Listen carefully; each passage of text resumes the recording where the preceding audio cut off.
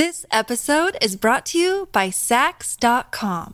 At Sax.com, it's easy to find your new vibe. Dive into the Western trend with gold cowboy boots from Stott, or go full 90s throwback with platforms from Prada. You can shop for everything on your agenda, whether it's a breezy Zimmermann dress for a garden party or a bright Chloe blazer for brunch. Find inspiration for your new vibe every day at Sax.com. This episode is brought to you by Visit Williamsburg. In Williamsburg, Virginia, there's never too much of a good thing. Whether you're a foodie, a golfer, a history buff, a shopaholic, an outdoor enthusiast, or a thrill seeker, you'll find what you came for here and more. So ask yourself, what is it you want? Discover Williamsburg and plan your trip at visitwilliamsburg.com. This episode is brought to you by Shopify. Forget the frustration of picking commerce platforms when you switch your business to Shopify, the global commerce platform that supercharges your selling wherever you sell. With Shopify, you'll harness the same intuitive features, trusted apps, and powerful analytics used by the world's leading brands. Sign up today for your $1 per month trial period at shopify.com/tech, all lowercase. That's shopify.com/tech. Welcome to the New Books Network. Hello and welcome to another episode on the New Books Network. I'm one of your hosts, Dr. Miranda Melcher, and I'm very pleased today because we have with us Dr. Joshua Paul Dale, who's written a really interesting book that has a lot of relevance, I think, to many of our kind of everyday lives, whether we realize it or not, and pokes at that and goes, hang on, there's a load of really interesting neuroscience questions, historical questions, cultural questions behind it. And because the book is titled Irresistible, How Cuteness Wired Our Brains and Conquered the World, published by Profile Books in 2023. This is a very cool book, introducing, among other things, cuteness studies as a field of academic inquiry, and really just helping us understand why are there so many cute things and what's going on here. So Joshua, thank you so much for coming onto the podcast to tell us about everything cute. Oh, thanks very much for having me. Could you start us off, please, by introducing yourself a little bit and explaining why you decided to write this book? Well, my name is Joshua Paul Dale, and I'm a professor of American literature at Chuo University in Tokyo. And I had been studying cuteness for several years when I started to realize it was a much more deeper topic than I thought. I mean, I began to ask myself, why did we evolve to feel cuteness in the first place? And since we can evolve to feel it, which is what the scientists think, then why did it only show up in culture and art and literature in certain times and in certain places? To answer those questions, I had to look into evolutionary biology, cognitive psychology to figure out, where it came from and how it affects our brains and our behavior, and also in art history and literary history. Now, nobody can be an expert in all of those fields. So that's when I decided that the only way to write this book is to write it as a book for a general audience, for, an intellectual bent, but also people who are, curious about many things. And so that's what I decided to do. Wonderful. Thank you for giving us that introduction, and especially kind of mentioning the many fields that it touches on, because I want to ask you about them. So starting with the kind of brain evolution side of things, can you walk us through domestication syndrome and how this helps us understand cuteness? Yes, well, domestication syndrome is the set of traits that are shared by domesticated animals. And the way I got into this and thinking about its connection to cuteness was through the Siberian fox experiment. Maybe some people have heard about it. So in the 1950s, a geneticist called Dmitry Belyaev decided to do an experiment on foxes. And he decided to take a large breeding population and then only allow the friendliest foxes to breed the next generation.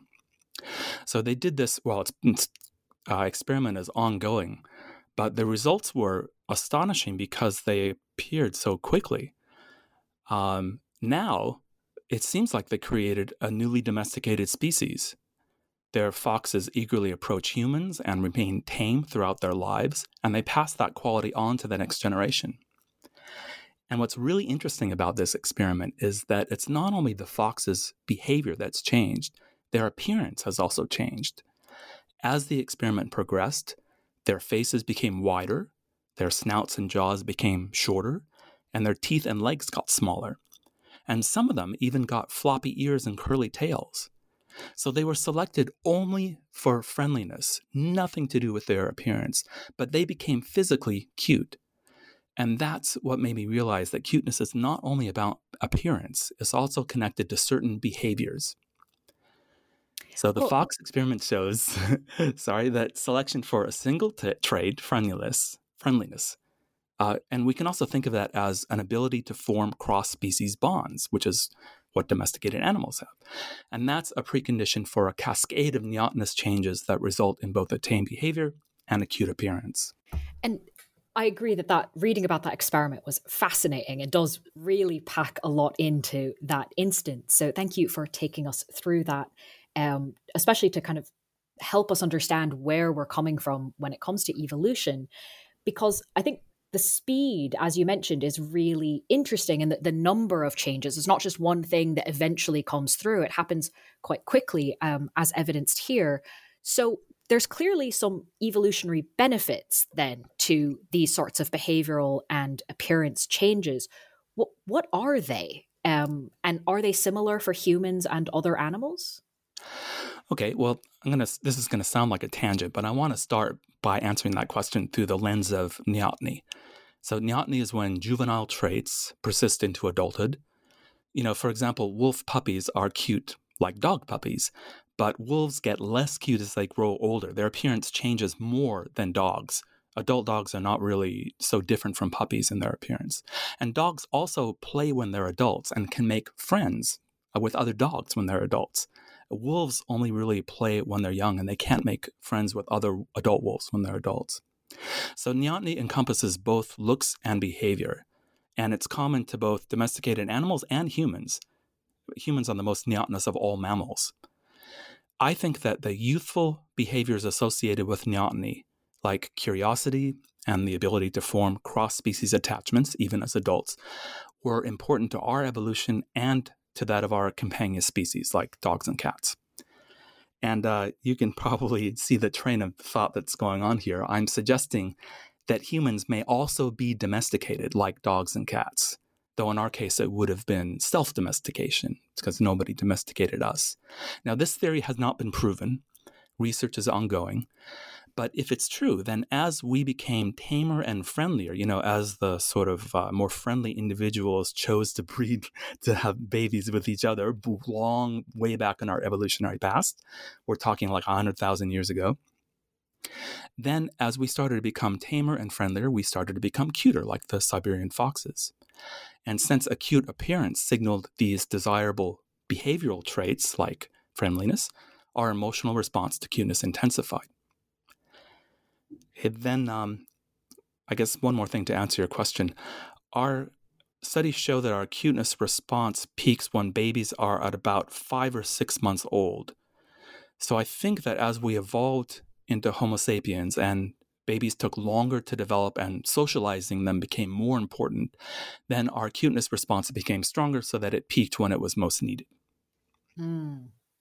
No, that makes a lot of sense. And as you've already demonstrated to us, right, it's not just humans, but it's also not humans, right? There's a whole bunch of species that go through these processes, but not all of them, right? Right. Why some and not others? And what does this tell us about cuteness? Yeah, just over a dozen mammal species have been domesticated. Maybe we can count one more with the Siberian foxes. But there's almost 150 mammalian species, so it's really not that many. It seems that most species have evolved robust traits that stand in the way of domestication. Like we could think of zebras as an example. They're pretty cute with their black and white coats, but they are highly aggressive animals. So animal domestication might have been an accident of genetics. For example, dogs. If there was a mutation that reduced the fear of strangers in a few wolves, which enabled them to bond with another species, then that mutation could have lain dormant until it was activated through human contact. In other words, a small percentage of wolves could have been genetically pre-adapted for coexistence with people. a Siberian fox experiment shows that a small percentage of foxes also had this inborn pre-adaptation, and it might be part of other species' genomes too, but not all species, like, for example, zebras. That is definitely interesting to think about, particularly if I don't know, I kind of imagine like little kids and what they think are cute and fun, and zebras are pretty high up the list, but maybe not in real life. The toy version is probably a lot friendlier.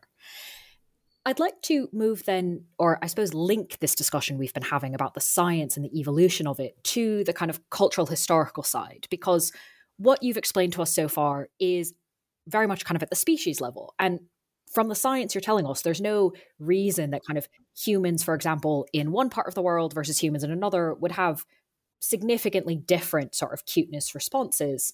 And in fact, I think today's world shows that, right? There's a lot of things that are cute across linguistic barriers, across national borders. There's a lot of shared frame of reference.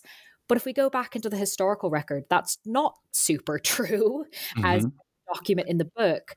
So why do you think there was a lot more cuteness visible, for example, in medieval Japan, and a lot less of it at the exact same time in Europe? Yeah, that's a good question. So let's start with Europe. And it's hard to prove a negative, but I think it has a lot to do with religion. This is only my theory. The Judeo-Christian worldview firmly separated humans and nature and put humans on top as the masters of nature. And when animals were depicted in European art at that time, their symbolic value, what they meant for humans, was most important. And in terms of children, I mean, of course, parents in Europe loved their children and presumably enjoyed their cute antics as well. But they also wanted to instill moral values from the earliest possible age because they were worried about their children going to hell if they died, which happened all too often in an age of high child mortality. And plus, the doctrine of original sin was still strong. But in Japan, Buddhism had arrived from China, but the earlier animist Shinto tradition was still very much in play. So the Japanese believed that animals and certain objects had souls or spirit. And also animals had a close association with the many, many gods that are still worshipped in Japan. And of course, they'd never heard of original sin. So children had a certain kind of entertainment value for adults that they didn't attain in Europe until centuries later. Very interesting to do that comparison. And I'd like to kind of continue the idea of comparison, but this time just within Japan, because you detail in the book some of the kind of earliest literary and pop culture, I suppose we could call it, ways that cuteness was documented and discussed in Japanese culture. And it's pretty old, but a lot of the things that are described then as being cute, I think would still be considered cute today, which is really interesting because everything else has changed, right? Everything else about what our beauty standards, how society is organized, have changed a lot. And yet we still seem to think kind of the same things are cute. Why do you think those conceptions have been so consistent if we look at Japanese culture? Yeah, that was really remarkable to me as well. And there are articulations of a cute aesthetic that go back 1,000 years in Japan. And there are visual artworks that also strike us as very cute today. So that was the question, like how to account for this? How can it be so consistent over time when, as you pointed out, everything else has changed? And I think I'll trace that consistency first to the fact that cuteness is an emotional affect. So when you see something cute, you feel a certain emotion that seems to be, I hesitate, as all academics would, to say the word universal. But so far, the scientific studies have shown that people in many, many cultures today pretty much report the same affective reaction to the same basic set of features. It's not entirely, we're not like machines, so people have individual preferences and different cultures are different, but there's a kind of link you can make. So I think the emotion of cuteness has a consistency that I put down to its importance to human evolution. The reason that we are triggered by the same characteristics is because it was important when we evolved. Children needed to be taken care of, but also needed to be socialized. And I think that cuteness was really important to that. So we have this consistent emotional response to cuteness because this response is triggered by the same general and definable set of characteristics. We call it the child schema, and includes things like a relatively large head and large and low-lying eyes, bulging cheeks, short arms and legs, and also a kind of clumsy movements and a kind of springy, elastic consistency. And that means that aesthetics of cuteness should be broadly similar, even if they erupt at different times in different places. So in Japan, cuteness appeared 900 to 1,000 years ago for a few reasons. One was that women's literature became established during that period, and one of the best articulations of the cute aesthetic came from Sei Shonagon's book, The Pillow Book, which was written at that time. And also the Japanese relationship to animals lent itself to anthropomorphism because of this long-established spiritual tradition that didn't put humans over animals in a hierarchy as was done in Europe. Thank you for explaining that. I think it's a fascinating puzzle and very well worth the investigation, as is, I think, kind of the next section that you cover, sort of moving on from that earlier cuteness tradition in Japan. Obviously, at some point, Europe catches up and starts to think of things as cute in a similar way. At that point, to what extent do we see sort of influence back and forth? Japanese ideas of cuteness coming into Western art and literature, Western ideas going back into Japan. What sorts of, I suppose, cultural exchange do we see on this point? Well, cuteness in Japan really flowered during the Edo period, which began in 1603 and lasted until Commodore Perry forcibly opened up Japan to trade. But there wasn't much there was a Western influence in Japan during that time, even though it was closed to trade. But I can't really find any direct influence on the developing kawaii aesthetic at that time. But the late 19th, early 20th century, there is more influence. And at that time, Japan was embracing European-style nationalism, which had a horrible result and led to decades of war in Japan's case and neighboring countries. But in the process of adopting this European-style nationalism, they began to stress education, as countries in Europe were doing as well. And girls especially benefited from this. So they set up universal education, and they put girls and boys in different schools. Because girls were educated separately from boys, they were more easily able to develop their own culture. And the modern kawaii aesthetic developed from the magazines and then later on manga that were the main visual components of this girls' culture. And there was a lot of Western influence in the magazine illustrations. So illustrations included women wearing Western clothes and makeup, and also there were graphic motifs like strawberries, a foreign imported product.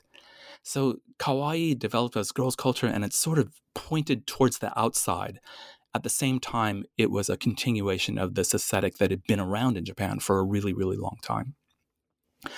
Now, moving forward a little bit into the 20s and 30s, kawaii also had a broader audience. It was not only girls' culture. For example, Disney animation was a really huge hit in Japan from the start. And even before that, there were some international cute hit products like the Kewpie doll. So Kewpie dolls were first designed by Rosie O'Neill, an American artist, and they were first made in Germany in bisque pottery. But they were quickly imitated by Japanese manufacturers in celluloid and then later plastic. And Kewpie mayonnaise in Japan adopted the character as the face of its brand in 1925, and they've kept it to this day. Okay, now I've got to go to the opposite side of your question, where you asked how Japanese ideas made their way to Europe. And unfortunately, kawaii was taken up along with the racist stereotypes that were present at the time. So the stereotype of Japanese people, all Japanese people, as sort of small and adorable was really widespread. I mean, you can think of Gilbert and Sullivan's The Mikado and the Three Little Maids from School. Japan was just considered to be full of innocent, happy, childlike people who lived aesthetically pleasing lives close to nature. I mean, it's just full of stereotypes. But the Western world was just enamored of this image, and Japan was called an Eastern Eden. But all of that was just a product of an orientalizing imagination. I could go on at length, but maybe we should stop there and go on to the next question. This episode is brought to you by Sax.com. At Sax.com, it's easy to find your new vibe. Dive into the Western trend with gold cowboy boots from Stott, or go full 90s throwback with platforms from Prada. You can shop for everything on your agenda, whether it's a breezy Zimmermann dress for a garden party or a bright Chloe blazer for brunch. Find inspiration for your new vibe every day at Sax.com. Fair enough. I think there's a lot of fascinating examples there. But yeah, just a taste might be relevant. Sure.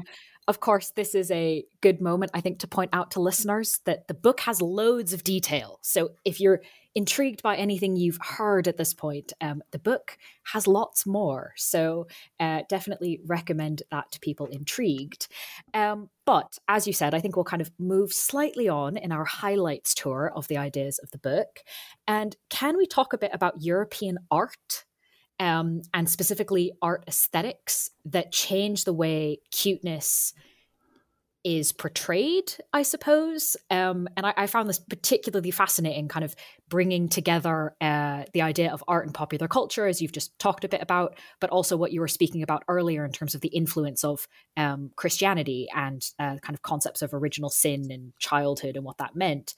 So can you tell us about what changes in European art in, around 17th, 18th centuries and what this has to do with cuteness? Okay, sure, yeah. Well, first of all, there were Enlightenment philosophers like Locke and Rousseau who talked about children as being basically innocent. This was not really a new idea, but it had, always been weighed in terms of or against the doctrine of original sin. But the idea that children were innocent slowly sort of gained hold and then really caught people's imagination in the 18th century. And you can see it in portraits of children.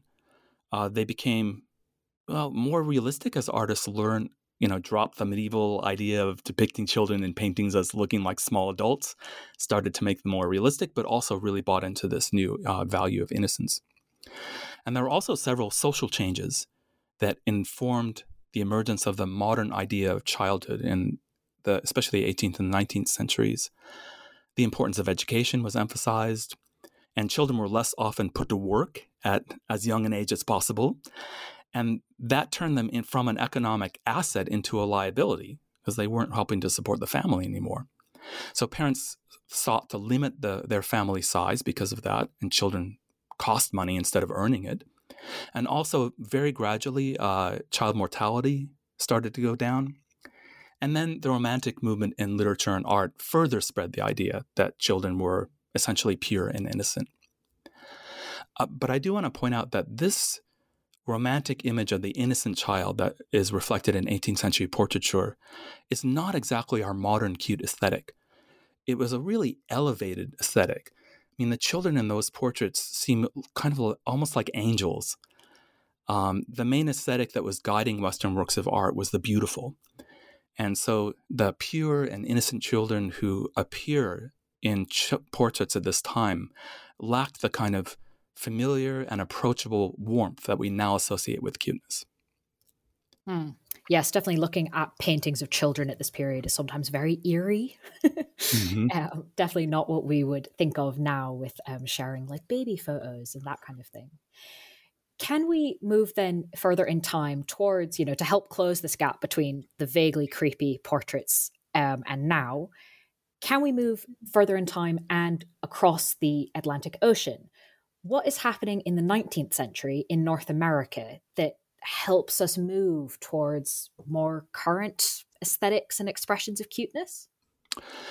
Yeah, so I've already talked about some of the social changes that were ongoing, and they accelerated in the 19th century.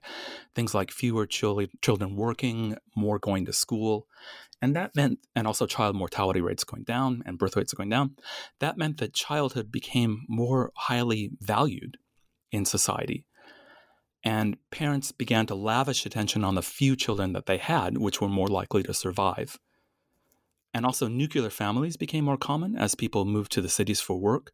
And in the Victorian age, the mother-child relationship in particular became closer and more idealized. Then we move into the early 20th century, And at this point, children become the symbol of a new optimistic age. I mean, right at the onset, the 20th century was called the century of the child. And advertisements featuring energetic, cute children were really all the rage. A lot of famous advertisements, like Campbell's Soup Kids in North America, started at this time. So this new cute aesthetic was the older idea of the innocent child melded with the new image of the child as a kind of funny trickster with lots of happy energy. And people just found this enormously appealing. And the cute aesthetic, that's the modern cute aesthetic in a nutshell, and that's when it really took off. And take off it very much did. And there's, I think, so many different ways we think about this, so many different ways it's expressed, and to some extent, different words used as well. But I'd like to ask about a word that I think is probably quite well known even beyond Japan, as exemplifying many of the things that we've been discussing. The word kawaii, or kawaii, depending on where you are. Where does the word come from, and how has it evolved over time? I think I wasn't aware it had evolved particularly much, so that was fascinating. What does this evolution tell us about changing ideas of cuteness? Well, it came into common usage relatively recently, like early 20th century. The word itself had been around before that, but it's a little bit hard to trace the history of kawaii because it doesn't really appear in literature very much. It wasn't written down. But there's a very interesting entry in a Japanese-Portuguese dictionary from 1603. So these were, I think, Portuguese missionaries. It must have been just before they were all kicked out of Japan when the Christians were expelled. And they were trying to compile a dictionary, the vernacular, Japanese as it was spoken by common people. And they have this word that really sounds like the modern kawaii. It's a little bit more connected to emotions like sympathy and compassion. Well, it still is today. But it's just moved more towards the cute side today. So there's an indication that kawaii might have been around for considerably longer than was thought before, but as a common word used by ordinary people. So that would make it a kind of bottom-up aesthetic, bubbling up from the bottom. And it kind of makes sense to me because I mentioned that cuteness was flourishing in the Edo period, and you can really see it in Japanese woodblock prints. And woodblock prints were a way that people without much money could afford to buy a piece of art because they were cheap. And a lot of the population was illiterate at that time. So themes that were immediately understandable were really popular. And cuteness is something that everyone can understand just when they look at it right away. So that's one reason that it began to spread. Then you also asked about changing ideas of cuteness. So there's one interesting thing about modern kawaii, and this is only in the last few decades. You know, Japan sort of became infused with the kawaii, really started to build up in the 1970s. And then all through the 80s, it kind of spread from girls and women's culture to culture at large.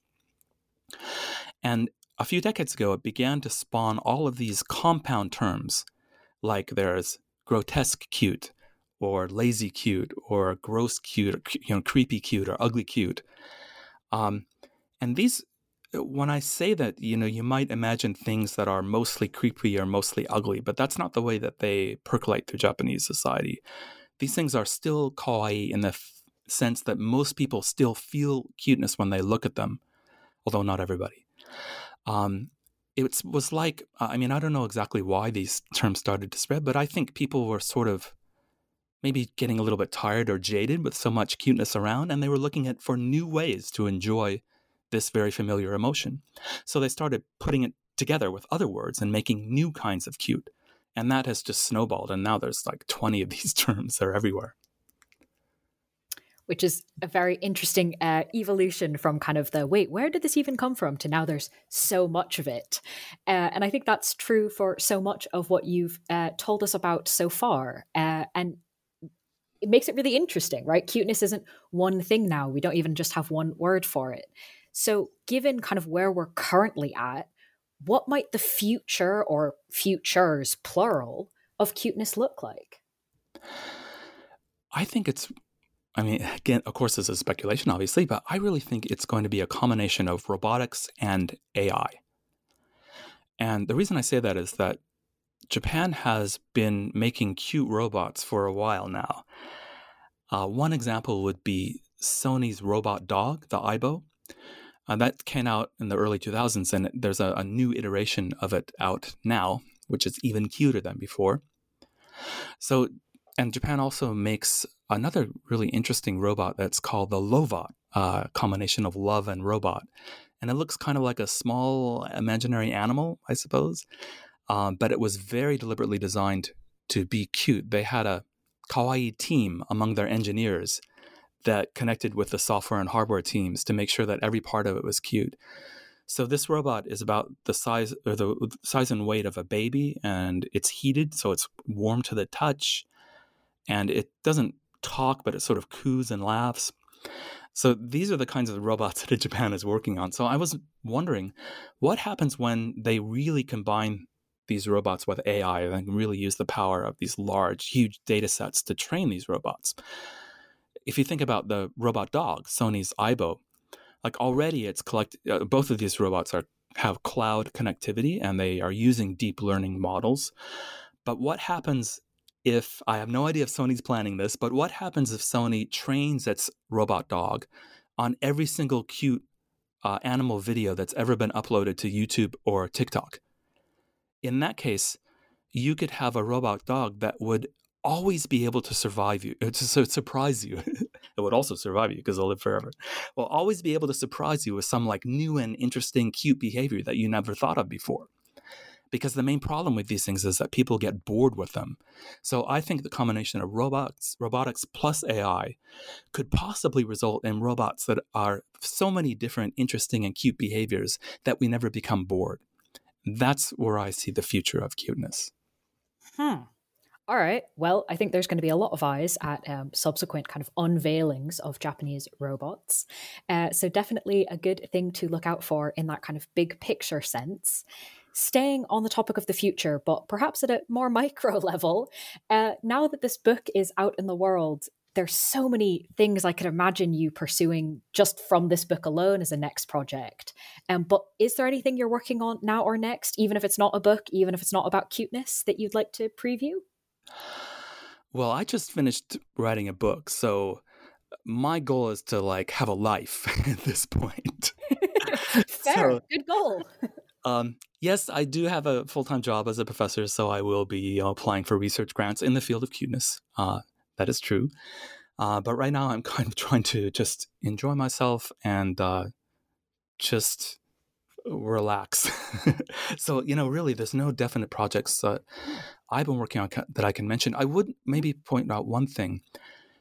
Recently, Somerset House in London has launched this major exhibition on cuteness. It will be going until early April 2024, if anybody's interested.